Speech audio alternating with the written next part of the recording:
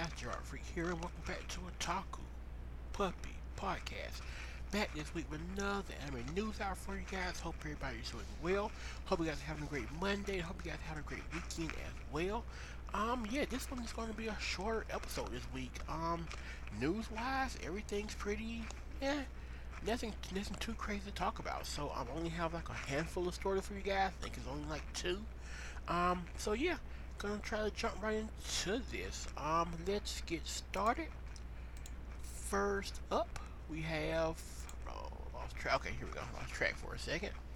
We have Kodansha USA license Gachakuta past the monster meat Milady Love. That's an understatement manga.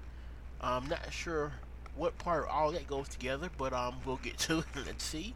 Kodansha USA Publishing announced that it has licensed the Gachakuta and Past the Monster Meat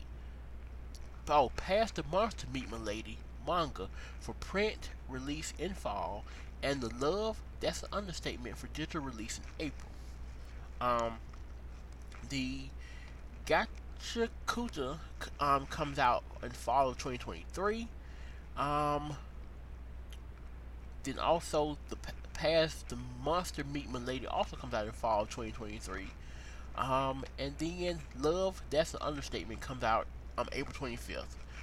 Okay, so that's pretty cool. Those titles are a little bit confusing there. Was lost for a second there, but okay, that's cool. That monster meat thing sounds like it may be funny, so I may try that out and see what it's like. So yeah, that's something that's coming. I'm not super familiar with Kodansha USA, but yeah, those are pretty interesting releases. And then well, last but not least, E3 2023 physical and digital events have been canceled. Event production company Red Pop announced on Friday that the physical and digital versions of the E3 2023 Video Game Expo have both been canceled. Red Pop added that it and the Entertainment Software Association will reevaluate the future of E3. And by the way, I said Friday. I'm recording this the week before. So when I say Friday, I mean the Friday past Friday or whatnot. So yeah. E3 is officially canceled for this year. I don't think anyone is really surprised once the big companies started pulling out. Microsoft won't be there, Sony won't be there, Nintendo won't be there. And I think just last week or maybe a week before that, Ubisoft or somebody pulled out.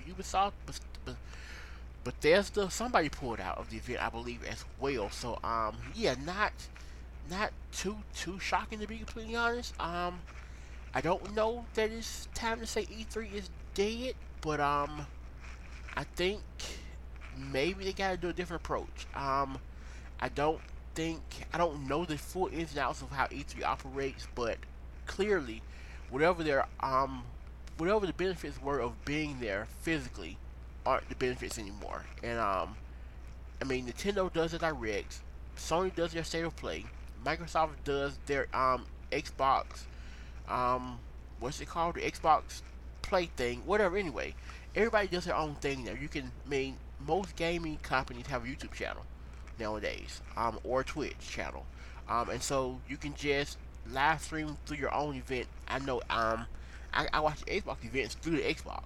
I know back in the day you used to watch directs from Nintendo, directs on the 3DS or on like your Wii U. You could watch direct. I don't know if you can on Switch or not, but yeah. So I mean, these companies have ways of streaming their own content anytime they want to, not just this one time a year. And so I don't know if the benefits are really there anymore. And I think if E3 can find a way to maybe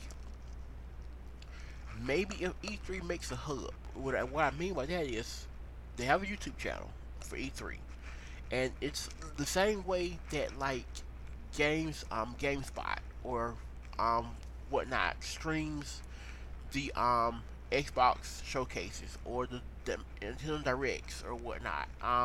If you link it through E3 and do like a simulcast, where simulcast also through their YouTube page, maybe that's the route to go. And they just have a hub for these showcases to showcase through their page. That could be an option as well. So something like that could probably work. I would go that route with it, I think, because otherwise, I think the days of the traditional version of E3 are long gone. I don't think companies are not just into it anymore. Fans are still into it as far as going there, but I don't think companies are really feeling it anymore. And so, yeah, this will be interesting development to see what happens. I watch RTT85 on YouTube a lot. I'm sure he'll talk about it. So curious to see what he has to say about it. But yeah, that pretty much covers the news this week. It's all the news I have out there. I finished up some anime this week. I finished up, well, last week or so.